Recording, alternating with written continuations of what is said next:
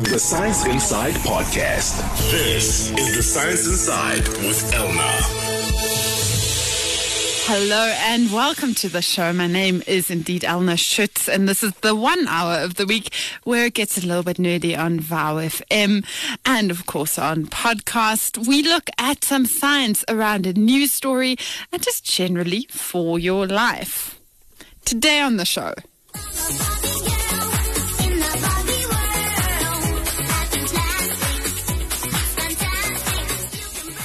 this song is irritating above anything else, but it turns out it's also true. We do live in a plastic world. The material that you and I know as plastic is actually only around 60 or 70 years old, I was surprised to find out. But as you know, it's all over the place, and nearly every single piece of plastic ever created is still around somewhere, probably in a landfill or an ocean. And in total, that's about 8.3 billion tons of plastic. That's as heavy as 25,000 Empire State Buildings or 1 billion elephants. And of all of that plastic, drink bottles are the most common type of plastic waste. Globally in 2006, bottles were sold at the rate of 1 million bottles per minute in the world. And of course, a lot of that was created by the company Coca-Cola. So there's a good reason why people are concerned by the results of a recent research study that are making the headlines. This study found that a Coca-Cola branded water called Dasani was contaminated by microplastics. The company has actually admitted to this, but it's not just them.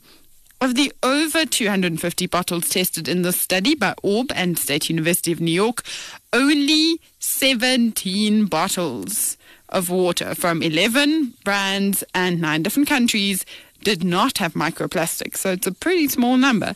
Coca-Cola is trying to conduct their own study about this, but it's clearly a problem across the board. And South Africa wasn't one of the countries tested specifically, but I think it's safe to say that we should also be concerned. In fact, microplastics have also been found in good, normal, ordinary tap water in various countries. So it is difficult to avoid and very widespread.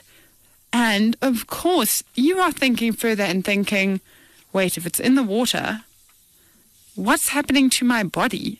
If I am ingesting these plastics every day, what are they doing to us? Later in the show today, that is our main story, and we will find out from some very clever people exactly what these microplastics do to our body and what is happening in terms of guidelines and regulations. Then it's Unscience in our show, where today we find out how, get this, the mucus from a worm could be killing your cockroaches in future. It sort of sounds like a terrible story all around. But if you like to be grossed out a little bit, this is one for you. And then later we look at the scientists behind the science, as always, with Professor Yassine Sayed, who is an HIV/AIDS researcher here at WITS. Then we end off the show by wrapping up our March Mammal Madness tournament, and we found out who won. I myself do not know, but I'm very excited to find out. That's all on the show today. If you'd like to interact with us, it's The Science Inside or VOW FM on Facebook. VOW FM also on Twitter, #Science Inside. Our WhatsApp line is 084 078 4912. And I'd really love to hear from you. What do you think about these microplastics? Are you worried? Do you think they have an effect on your body, on your health? Let me know. But before all of that, we will jump into our news. This week's Science Headline. As always, I have our producer, Bridget Lepere, with me here, who has a news story for us. What have you got, Bridget? Hey, Elna, how are you? I'm very good. I'm great. Well, this week we are talking about the split of Africa. Okay, I did hear about this, and I am a little bit worried. Tell me more. I should tell you more. Okay, this happened in Kenya's Rift Valley when a giant crack opened up in the ground, disturbing farmers and residents. It was up to 15 meters wide and several kilometers long. It caused parts of a highway to the capital, Nairobi, to collapse. This all sounds a little bit bizarre because I did hear these stories and see the pictures, and I don't know. This whole thing about Africa splitting in two sounds a little bit extreme. I've actually myself been in the Rift Valley in Kenya before, and it's quite amazing on an ordinary day, but this sounds very terrible. Yes, so people, including some experts, were saying that this is proof that Africa is splitting into two and that a piece of East Africa is going to break off. Part of the evidence to the story was that there was seismic activity felt at that time, so light earthquakes and, of course, the giant crack in the ground. Okay, so I can get that you'd look at this giant crack and think, okay, Africa is splitting into two, but surely that can't be. That seems a little bit drastic to me. Yeah, even though a lot of big news outlets have run with the story, there's been a very large pushback on this idea. Firstly, no reports of earthquakes were officially recorded in Kenya at the time. Also, the test seems to be in soil and not in the rock. And these experts are saying that this was all because of the heavy rains in the area recently, and that's all it is. Simple, but in my opinion, the best answer. And also, looking at satellite imagery around the area shows that similar erosion or cracks have happened before in this region. Local geologists and previous studies say that this is because of rainwater washing away deep layers of loose volcanic ash deposited by previous volcanic eruptions in the Rift Valley. Okay, you've convinced me. That seems like a far more believable story. I'm definitely going to go with these scientists that say it's just rain. Africa is not splitting into two, you guys. Well, actually it is. The basic premise of this isn't wrong. As you would probably know, the upper layers of the earth are made up of so-called tectonic plates. Africa sits on the Nubian and Somali plates, and these two are actually moving apart at the rate of about 1 centimeter a year. This means that, yes, a piece of East Africa is likely to break off, and the rift is part of that area.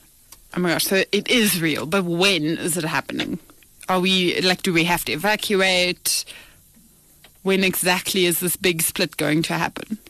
Maybe in a couple of millions of years or so, but not too soon. Okay, so this is something that we're seeing, and I guess that's why all of these stories are coming up. But it's actually a very slow-moving kind of thing. Yeah, slowly getting there. Just think, 2 different Africas. Thank you so much, Bridget. I have a story for you from the University of Helsinki and the French National Center for Scientific Research, and it is about vaccines. Which disease is it this time? Polio, Zika, listeriosis, malaria? Come on. I'm sure a lot of people would love a listeriosis vaccine, but this time it is not for humans. Don't just think of us humans, Bridget. This vaccine is for plants. What plants can be vaccinated? There is no way. Yep, it does seem that this will happen in future. We know that traditionally we have protected plants that we want to eat, like grain or cereals by using chemical pesticides. And this helps against pests and diseases that can endanger crops. And with it, of course, it endangers our food security.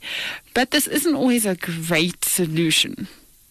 Yes, the chemicals can be spread around and affect other plants of the environment and humans. Exactly, and I'm sure you know of a lot of people who say they only want to eat organic or they have some kind of problem with eating pesticides. So you definitely do need a better strategy. At least a lot of people seem to think so.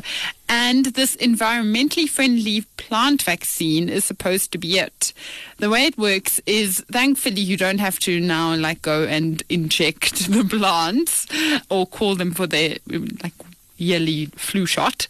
The way it actually works is that you spray the leaves of plants with double-stranded molecules that then start a process called RNA or ribonucleic acid interference, which is the natural defense mechanism of plants. And this vaccine is designed to match the genes of the pathogen, so that's the bacteria or virus trying to infect it. That sounds great, but does it really affect the plant itself? Thankfully, no, because the genes of the protected plant aren't affected, only the pest. And these RNA molecules are pretty common in nature, so they're not going to build up and hang around and cause anybody any problems. And I know that this all sounds wonderful and so easy, but the process of creating the vaccine was actually very difficult because there are these ways of making double-stranded RNA molecules that get used in medical drug research all the time, but they don't work too well on plants and they are quite pricey. So this group had to create a new way to make these molecules. And they did it using a method that strengthens systems of bacteria, destroying viruses, and then the RNA gets produced inside these bacteria cells. So does this mean that we will be able to vaccinate our plants as well as lose less food to pests and disease? Scientifically, yes, it does mean that. Practically, no, not yet. Because even though we have the science, the legislation to allow this kind of thing in agriculture isn't in place yet. But it should be, as you can hear. But you also have to learn to apply this on a large scale. The scientists need to figure out just certain ways to keep it stable and just keep the quality of the molecule really, really good and to produce very big amounts. So there is still some work to be done on this. But I think it sounds to me like it could really be the start of a new way of keeping our food security safe. This story comes through Science Daily and the Plant Biotechnology Journal. That was our news on the Science Inside. But next up, are the chemicals in your water bottle affecting your health? We find out. This is the Science Inside with Elna. As you heard earlier, Coca-Cola, the company, has been in the news for their plastic bottles that hold their bottled water. They have been found to release microplastics into the water, or rather the water itself has microplastics that we are ingesting, which is a terribly worrying thing. And it leads me as a consumer to ask, what is happening? Why are we not being protected from this? And most importantly, what is it doing to our bodies? This next story from our producer, Bridget Lepeja, does explain. Have a listen. Diminishing scarce natural resources are not only increasing the need to be more savvy in terms of how we use limited non-renewable resources, but they also escalate the demand for disposable packaging, which affects our environment and, most importantly, our health and general well-being. Think about all the various packaging that you have come across and used for packing your lunch, storing cold beverages, preparing or cooking food. The range is endless, from glass, bamboo, aluminum, paper, or hemp. However, plastic still remains the more viable product of choice because it is cheaper and holds little value. But at what cost? Approximately 1.5 million tons of plastic is produced in South Africa annually, and of that, about 35% is used for packaging. Among the many concerns around plastic is the issue of microplastics, which may bring about exposure to harmful chemicals and agents that pose various health risks. Substances such as phthalates and harmful agents such as BPAs and PCBs can be detrimental to one's reproductive system if exposed to. And with regards to this, I spoke to the Director of Sustainability at Plastic SA, Dow Steyn. His organization advocates for responsible plastic production and environmental sustainability. He explains what the plastic production process entails and what typical ingredients can be found. One must understand the word plastic or polymer, and plastic consists really of a wide range of synthetic or semi-synthetic organic compounds, and that can be molded into solid projects or products. You must also bear in mind plastic comes from a petrochemical. In South Africa, it's made from coal, and when the coal gets heated up, we use the ethylene and propylene gas to make the product. That's been polymerized, it comes out like a solid then. So when you talk about then chemicals, we don't use specific chemicals in the production of plastics, but what is used, which is quite a small, relatively small amount, is things like stabilizers to prolong the life of, let's say, the plastics. Then also we use sometimes fillers to actually improve the performance or reduce the cost of the materials. Then they use things like chalk and starch, sometimes fire retardants. But most of these plastics are mostly inert. We also use plasticizers, and that is to make the plastic softer. So there are no nasty chemicals. Most of these chemicals, if it's been seen as a nasty chemical like lead, mercury, are all being phased out. CSIR's senior researcher, Bettina Gente, who specializes in drinking water treatment, wastewater reuse, and water pollution microbiology, responds to reports citing that microplastics were found in Coca-Cola's bottled water. I looked at the report with the microplastics, and I must say that it's the first time that I have seen it reported as the pieces of microplastics, where they dyed the water samples that had been filtered and then looked under the microscope.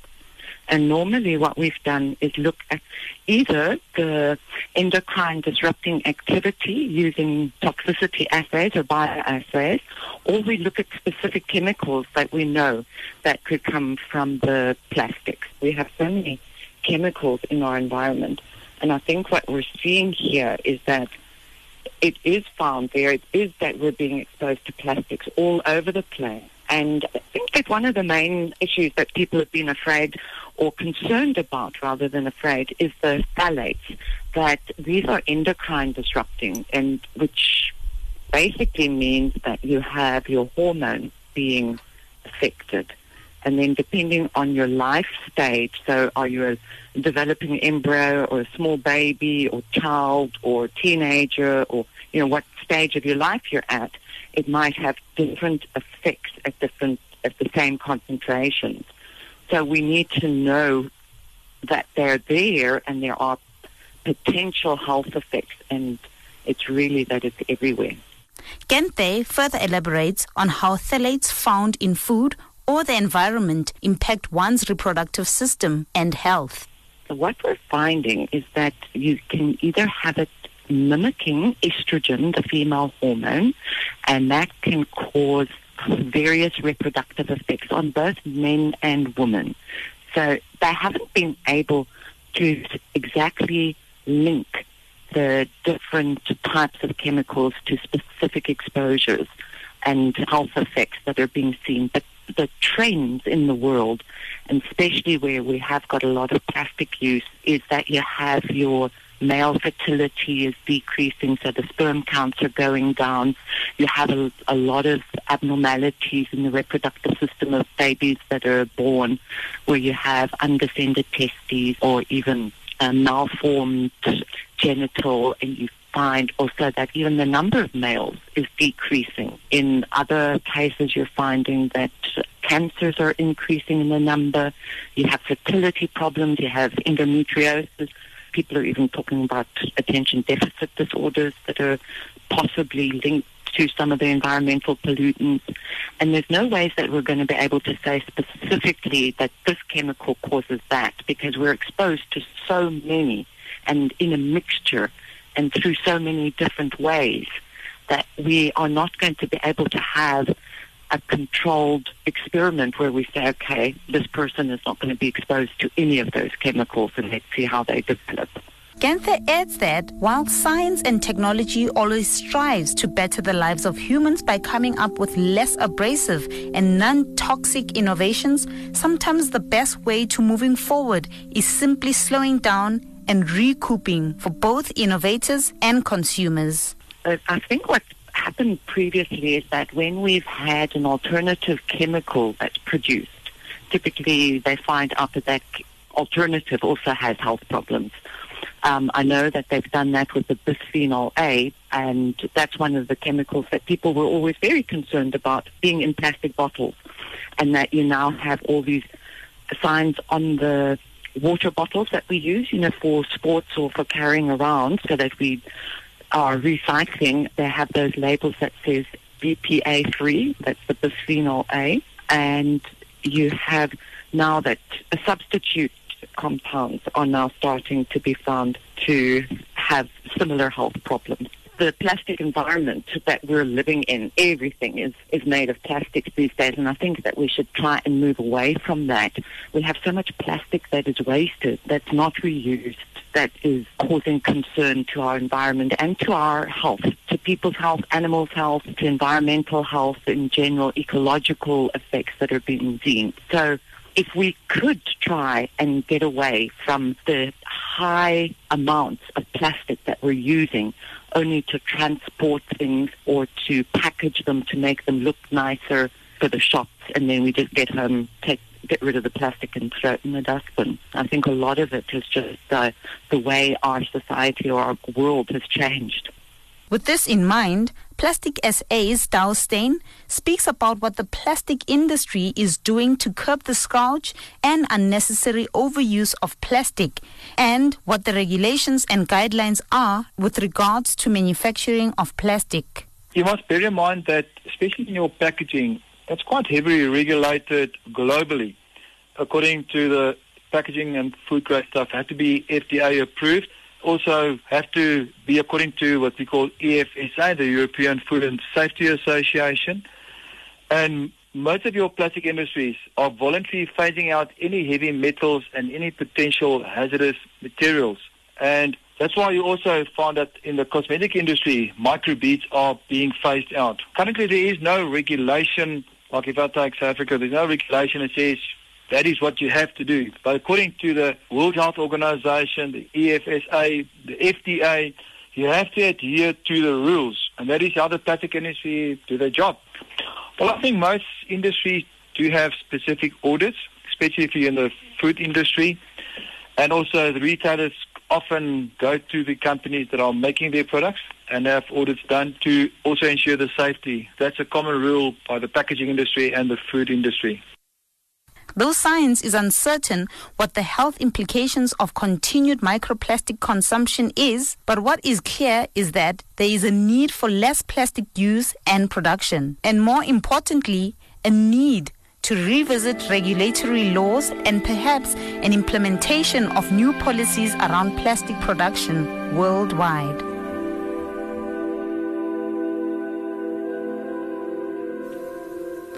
You've been listening to a story by our producer, Bridget Lepere, about water bottles made out of plastic and the effect of microplastics on our bodies, our health, and all the regulations around that. You can catch that also on our podcast if you missed it on wits.journalism.coza. Stay with us on The Science Inside. You're listening to The Science Inside, bringing you science around major news events. Every week on the show, we take a few minutes for our feature Unscience, which has some ridiculous research, ridiculous science done by scientists that you just won't believe that they spend time on this and that they do these things to supposedly solve problems. Today, it's all about cockroaches and worms, and the information comes from Science News, Huffington Post, Smithsonian Magazine, and Science News. Music by Mediafire and Sound Dog. Unusual, unlikely, unscience. Again, I'm here with our producer, Bridget Lepere, just to chat to me about unscience, because I'm pretty sure, Bridget, that both you and myself have had a moment when we've been traumatized by a cockroach and feel like its whole species should just be eliminated. Crunch. Over.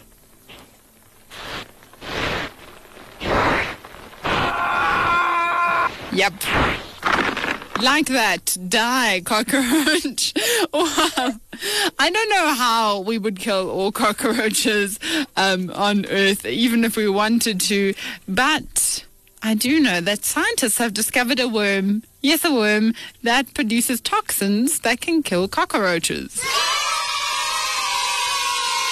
I'm sure some of you are very happy about this. It's called the bootlace worm, or Linnaeus longissimum, and it has a spooky, stretchy body that can stretch up to 55 meters. That's longer than an Olympic pool, Bridget. It covers itself in mucus that smells like iron or sewage.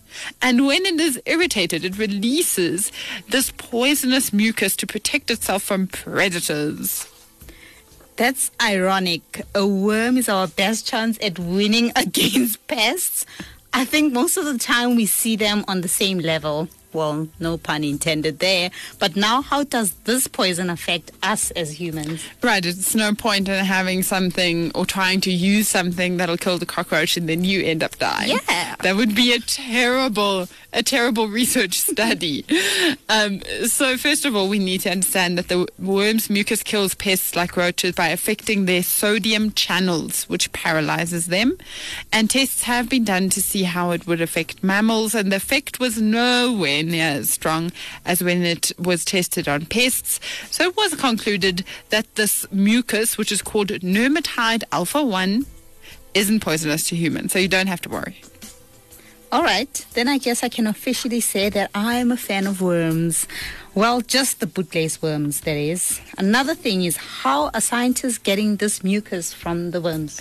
Yeah, this is where it gets a little bit funny, because scientists have a tough time keeping these worms in the lab to start off with, because they're very thin, slippery creatures, and it would be pretty easy for them to slide right out without being noticed. So your first thing is you need to keep these worms without them running away and scaring all your fellow scientists. But to answer your question, the bootlace worm produces mucus when it's provoked, as I've already mentioned, when it's irritated, when it's just having a really terrible day.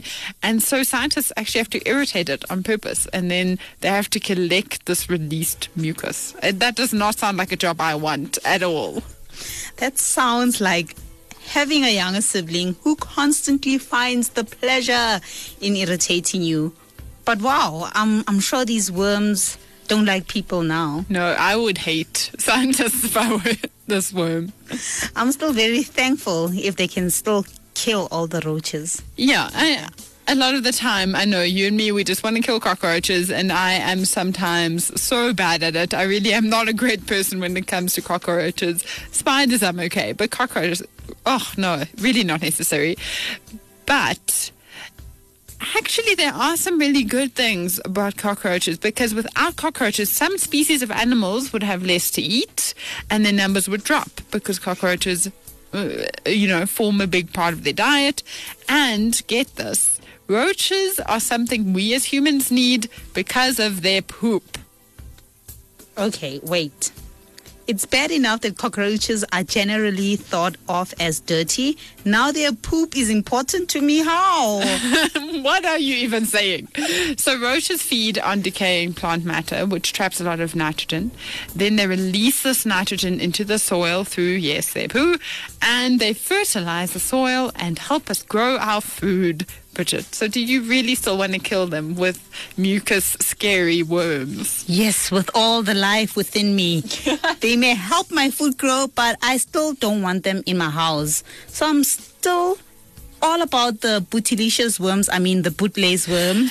And the bootlace worms are far cooler than cockroaches. Yeah, I think if I had to pick in a fight between a bootlace worm and a cockroach, I would probably pick the bootlace worm, just because I can imagine a bootlace worm in an Olympic-sized swimming pool, although it does sound a bit crazy because it's 55 meters long. Bridget, that's a very long worm. It is. And beyond killing cockroaches, bootlace worms have some pretty cool abilities, like they can split themselves into two, so they can clone themselves basically and create two new worms. They also have temporary sex organs and can produce either sperm or eggs, depending on what's necessary. And they can regenerate a part of their body that has been cut off or bitten by a predator. So it's a pretty versatile worm, not just about killing cockroaches. These studies are conducted pretty recently, I do have to say. So they're promising in a sense if you want to be using mucus to keep your homes pest-free. But it's not going to be rolled out anytime soon. There you go. Worms that create mucus that kill cockroaches. It definitely is unusual, unlikely, and science. Stay with us. Next up, we are talking to the scientist behind science.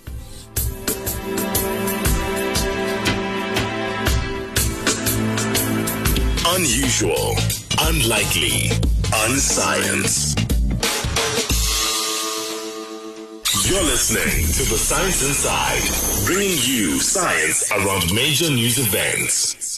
Here on the show, we like to spend some time putting a scientist in the spotlight, not just because of their science, but to talk to them a little bit about who they are as a person, why they are doing what they're doing. And I always walk away from these interviews having learned something new, not just about science, but about the people behind all of these solutions that end up influencing a lot of lives. Tonight, we're talking to Professor Yassine Sayed, and he is an associate professor here at the University of Witwatersrand. Professor Sayed is the principal investigator in the HIV/AIDS Research Trust within the Protein Structure Function Unit at the School of Molecular and Cell Biology. His main area of research is a very important one. It includes protein biochemistry, biological thermodynamics, and HIV proteins, and he has published numerous journal articles in this field. He has led his research group to international acclaim, and he works specifically within research in antiretroviral treatment in sub-Saharan Africa. Thank you so much, Professor, for joining us. Hi, good evening. Thank you very much for having me. Let's start just with some definitions so that we're all on the same page. One of your main areas of specialization is in protein biochemistry. Can you please explain to our listeners what exactly this is and why it's so important to drug development for viruses like HIV? Okay, thank you very much for the question. So protein biochemistry is a very specialized field of biochemistry in which researchers look specifically at protein molecules. So protein molecules are probably the most abundant type of biological molecule in the body. They are responsible for performing a wide variety of functions, and they are definitely important for maintaining the health status of any organism, whether that's a virus, a bacterium, a mammal, even something as simple as, let's say, a fungus. So proteins in that regard play a central role. When proteins do not function properly, either because of misfolding or unfolding, they obviously result in a number of diseases. And with regard to viral proteins, these proteins can also be used to actually infect a host, such as a human, for example, and cause certain diseases to occur in that human being. And so, therefore, protein biochemistry is important to health as well as to the pharmaceutical industry, who are obviously interested in looking at treating these diseases so as to maintain a reasonable health status. You've been looking at antiretroviral treatment specifically in sub-Saharan Africa, but it does differ. This kind of treatment, or at least the approach, it does differ in different countries and areas. How does that get decided? Why is it so different and not a one-size-fits-all solution? Yes. So it's actually quite interesting that when we talk about HIV and when people are just discussing it as lay people, we tend to think that HIV is only of one type or one kind. But this virus is actually quite varied in the sense that there are several different types of HIV. So, for example, we get HIV-1 and HIV-2. HIV-1 is the predominant form of HIV in the world. Very few people, in fact, only some animals are actually infected with HIV-2. But for the most part, the HIV-1 is the major subtype, is the major type of HIV. Within the subtype 1 category, we get different types of HIV, which are designated types A, B, C, D, etc. And there are 9 of those types. Now, in Europe and North America, particularly the sort of Western civilized sort of kind of countries, the type of HIV that they have is actually significantly different to the HIV we have in Africa, even in other countries such as China, Brazil, and India. In North America and Europe, the predominant subtype there is termed the subtype B protease, or subtype B virus rather. But within the South African or African context, we have a subtype C virus. Now, because most pharmaceutical companies have interests in North America, Europe, etc., when the drugs, the antiretrovirals were designed, they were designed originally to target a subtype B virus. And therefore, that drug design was not really optimal or optimized for a different subtype. And we have seen that within subtypes, there can be quite remarkable variation in terms of how the viruses respond to the drugs when those drugs are not designed to a specific subtype. So all the work currently has actually been done to target a subtype B virus and not actually a subtype C virus. That is somewhat surprising and shocking to me, considering that South Africa and Sub-Saharan Africa has been for many years quite a focus of at least HIV as a virus. One would think that the research would have been more suited towards the specific type prevalent here. Correct, yeah. So if one even looks at HIV statistics, you'll find that perhaps since the beginning of the epidemic, there have been about 35 million deaths that have actually occurred. And that's obviously, as early as the early 1980s. However, if one only looks at the South African statistics, the statistics are actually quite scary and alarming. For example, as of the statistics shown for 2016, show that South Africa alone had about 270,000 new infections in 2016, with about 110,000 AIDS-related deaths. Currently in South Africa, we have about just over 7 million people living with HIV. And there's no doubt that over the past few years, our government has realized the urgency with regard to access to antiretroviral treatment. And we have one of the largest ARV programs in the world.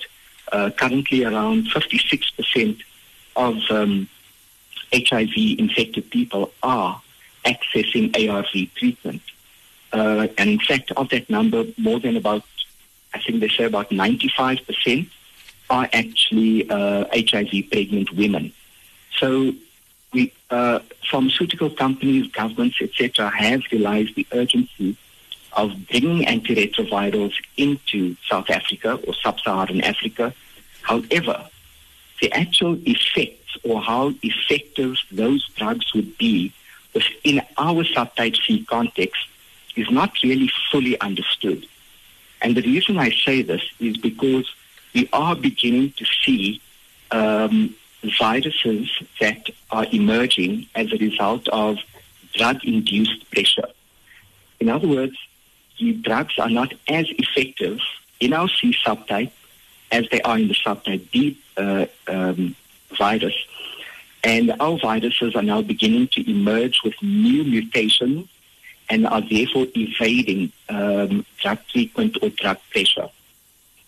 So there's a very strong drive to try and understand how we can rationally design drugs to treat a specific type of HIV that we actually have, for example, in South Africa. It sounds to me, from what you're saying, like that even though the visibility and the knowledge and even the destigmatization of HIV and AIDS in our country and internationally has gone up, a lot more people are accessing ARVs, are getting tested, but that's not the same thing as necessarily the science catching up and being where it should be. Absolutely, you're correct. For example, two of my postgraduate students, they've just completed their PhD research project, and their theses are currently under examination. But we've also, or they have actually prepared manuscripts that we've submitted to journals for consideration for publication. In our research, we've actually shown that some of the drugs that are currently being prescribed and used within a South African context are not necessarily the appropriate or the best drugs to be used. And, for example, one of the drugs that is currently being hailed as a drug that can assist a patient who has already developed drug resistance mutations, this protease inhibitor is called darunavir. Now, we've actually shown with some of the work that we've done that, in fact, darunavir is not actually a drug of first choice when patients actually present, with HIV/AIDS-related symptoms. And, in fact, that drug should not be prescribed to the patients. Simply because in our cell culture studies, in vitro studies, we've actually shown that the viruses are still able to be virally fit and are not suppressed when used with this drug. That is quite scary. And it's good to hear that scientists like your team are trying to address these things and just do what they can and not wait until viruses mutate further or anything like that. It sounds like your team is doing amazing work, Professor, in that sense. But I would like to ask you just one or two questions that gets a little bit closer to the motivations behind being a scientist, specifically in this field. What moved you into venturing into HIV research? So my interest was actually always in protein biochemistry because I am a biochemist and my discipline is protein biochemistry. I actually started off with a very different protein or enzyme, which is actually found in human liver. And this enzyme is called glutathione transferase. It's actually a detoxification enzyme. But at the time, just after I had completed my PhD and I was working as a research officer at our university at Wits, an opportunity arose for me to actually go to Johns Hopkins University in the U.S. to work with some scientists over there in order to start understanding more about the HIV protease, because a group over there led by Professor Ernesto Freire had actually shown for the first time that the type of HIV that we have in Europe or North America and the type of HIV from Africa were actually exhibiting different characteristics. So we actually then, that's myself and my then supervisor, Professor Heini Durr, I then initiated a trip to go to Johns Hopkins, and that's where I learned all about the HIV protease in terms of its purification and how to actually characterize it with regard to drug binding studies. So once I spent about 6 weeks there, I was obviously hooked. with the type of research because it was very relevant to South Africa and also Africa as a whole. And I obviously felt a very strong social responsibility to try and put or translate my research from just being purely academic and intellectual in the lab and to hopefully try and make a difference, in a broader community. And when I returned, that's when I initiated the HIV research within the Faculty of Science in the School of Molecular and Cell Biology. So I had a very strong social, responsibility in terms of my research, in terms of science. On that note of turning what is in the lab into something practical, we love asking everybody who is on this interview, on the show, one last question. And that is, if you could explain one thing to the ordinary people listening about your field of research that you wish people knew that perhaps they didn't know, what would that thing be? I think with regard to HIV, I think my message is simple. Although we have a very large arsenal of biochemical and biophysical techniques to understand HIV or understand the enzyme protease, that in itself is actually not going to, in my view, enable us to actually get a cure for this disease. Because the protease is extremely complicated. There are several other enzymes, 2 enzymes in particular, that also contribute towards the problem of drug resistance. So for us to look at a chemical molecule, such as a drug, in order to bring about a cure is going to be very difficult, if not impossible. However, these drugs will actually allow treatment as treatment for a chronic disease would, for example, take place. But if I were to give somebody one piece of advice, I would say, if you don't have HIV, don't get it. And if you do have it, be responsible by not passing it on to somebody else. Because the actual cure for this disease, I believe, is in our social behavior and not in turning to drug molecules to actually try and cure it.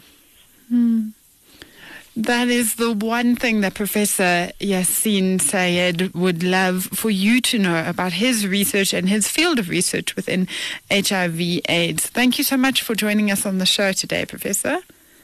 Thank you very much for having me. It was a pleasure chatting to you. That was the scientist behind the science here on The Science Inside. Do keep listening. This is The Science Inside with Elna. It is still The Science Inside with myself, Elna Schutz, and I have Anthony Teixeira from the Sports Hub team on the phone today. Unfortunately, he can't be in studio. Hi, Anthony. Good evening, Elna. How are you? I am very excited to talk to you. Oh, I'm so excited.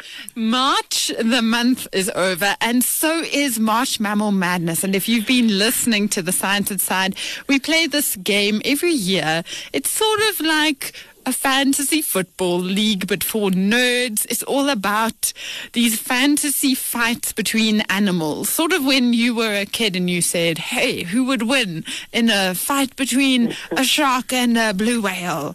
Obviously, it's the blue whale. But you get my point. It's kind of like that, but for adults. And we've been playing it all month. And this is our last time talking to Anthony and the Sports Hub team to see who won. Are you excited? I'm so nervous right now. So the way it's been working is 3 people from each team, but I do have to say, unfortunately, not all of the Science Inside people have been able to hand in their brackets, so it is a little bit of an unfair situation. You do not win by default. That is not how it works. Somebody has to sit on the bench. Have you not listened? Have you not seen sports before, Anthony? I've never seen sports. Never. It's not my life or anything. So What we are going to do is take the top 2 scores of each team for the team scores, and then obviously see which person in total has won. I do have the results here that producer has brought me, but I have not seen them, so I'm about to pick them up and see them for the first time. You can hear crinkling, the exciting crinkling sound of paper. So, the winner. Should I start at the bottom? Because that's quite depressing. The person who has lost with the least points, 41 points, maybe me. Is it you? It's not like I lead a science show for a living or anything, so that's very depressing. I'm gonna have to like look at that again because that depresses me deeply. Then the next 2 spots, counting from the bottom, is Mike, Pedro, and Ahmed, so both Sports Hub members, and then in second place with 58 points. And let's just clarify, the winner only has 1 more point. In second place is Anthony Teixeira. Oh, no. And then in very first place is Lebo with 59 points. And she is on which team, Anthony? Just It's clarify. okay, because if you look at the team scores, I believe that Sports won teams. Okay. I have not done the math, and even though this No, is a because science technically show. we got second and third, and This if I is was true. only 1 point ahead, I'm considering that Sports got a little bit more than 42 points. Yeah. That would be Michael Pedro. That's true. That is true. Therefore, we win. so- So I'll take solace in that. So to end it all off, it seems like we can continue our friendly feud over the years, because this time we won the individual, you guys win the team. We can just go on fighting for years, Yeah. March after Can I March. tell you a little secret? I don't mind that I came second. What I care about is that I beat the rest of the sports team. Oh, no. Oh, good evening, Anthony. What's up, Kaji? I was still to be the worst sports science player on the sports team. Yeah. Oh, well, it could be worse. You could be Mark Pedro. He's had a really bad day. So for the listeners out there, if you have been following, you probably know by now that the pygmy hippo is the animal that won March Mammal Madness Oh my this God. year. I'm very surprised because there were dinosaurs involved here. The thing is, I sort of Cheetahs. called it in the first week. I was like, what about the hippo? Dude, you wouldn't believe it. I put it right through to the final to get it to win. And then I realized it's this little midget hippo. And I was like, this thing is I know. no way it's making. I wrote down hippo and then I canceled it. I felt like crying when I saw that it won. Yeah, so you got very close. I was honestly going with the Tasmanian Devil that Mike Pedro chose. I really thought he had a very good choice there, but Yeah. apparently not, because he's doing almost as badly as I am. So whether your thing is science or sports, Monday night on VFM is exactly where you want to be. This has been the Science Inside, and next up we do hand it over to the Sports Hub team. I just quickly needed to find my list of thank yous, as always, to all of our guests. Today on the show, it's Bettina Gente, Dow Stein, and Professor Yassine Sayed. Our team behind the scenes in production is Bridget Lepere, Harmony Malefi, Lebogang Madisha, the Queen of March Mammal Madness 2018, officially, Glory Mabuza, and Take by Kutlana Sahame, as always, who has been our very gracious March Mammal Madness referee and hasn't been playing with us. Podcasts are on wits.journalism.co.za/science. You can find us on social media, The Science Inside on Facebook and VFM on Twitter. My name is Elna Schutz. The Science Inside is produced by the Wits Radio Academy, funded in part by the South African Department of Science and Technology. We'll see you again next week.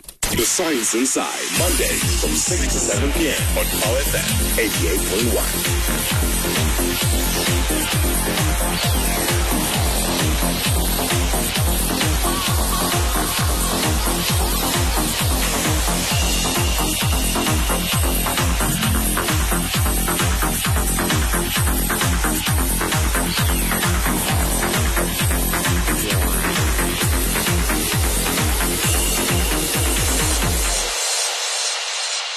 The Science Inside Podcast.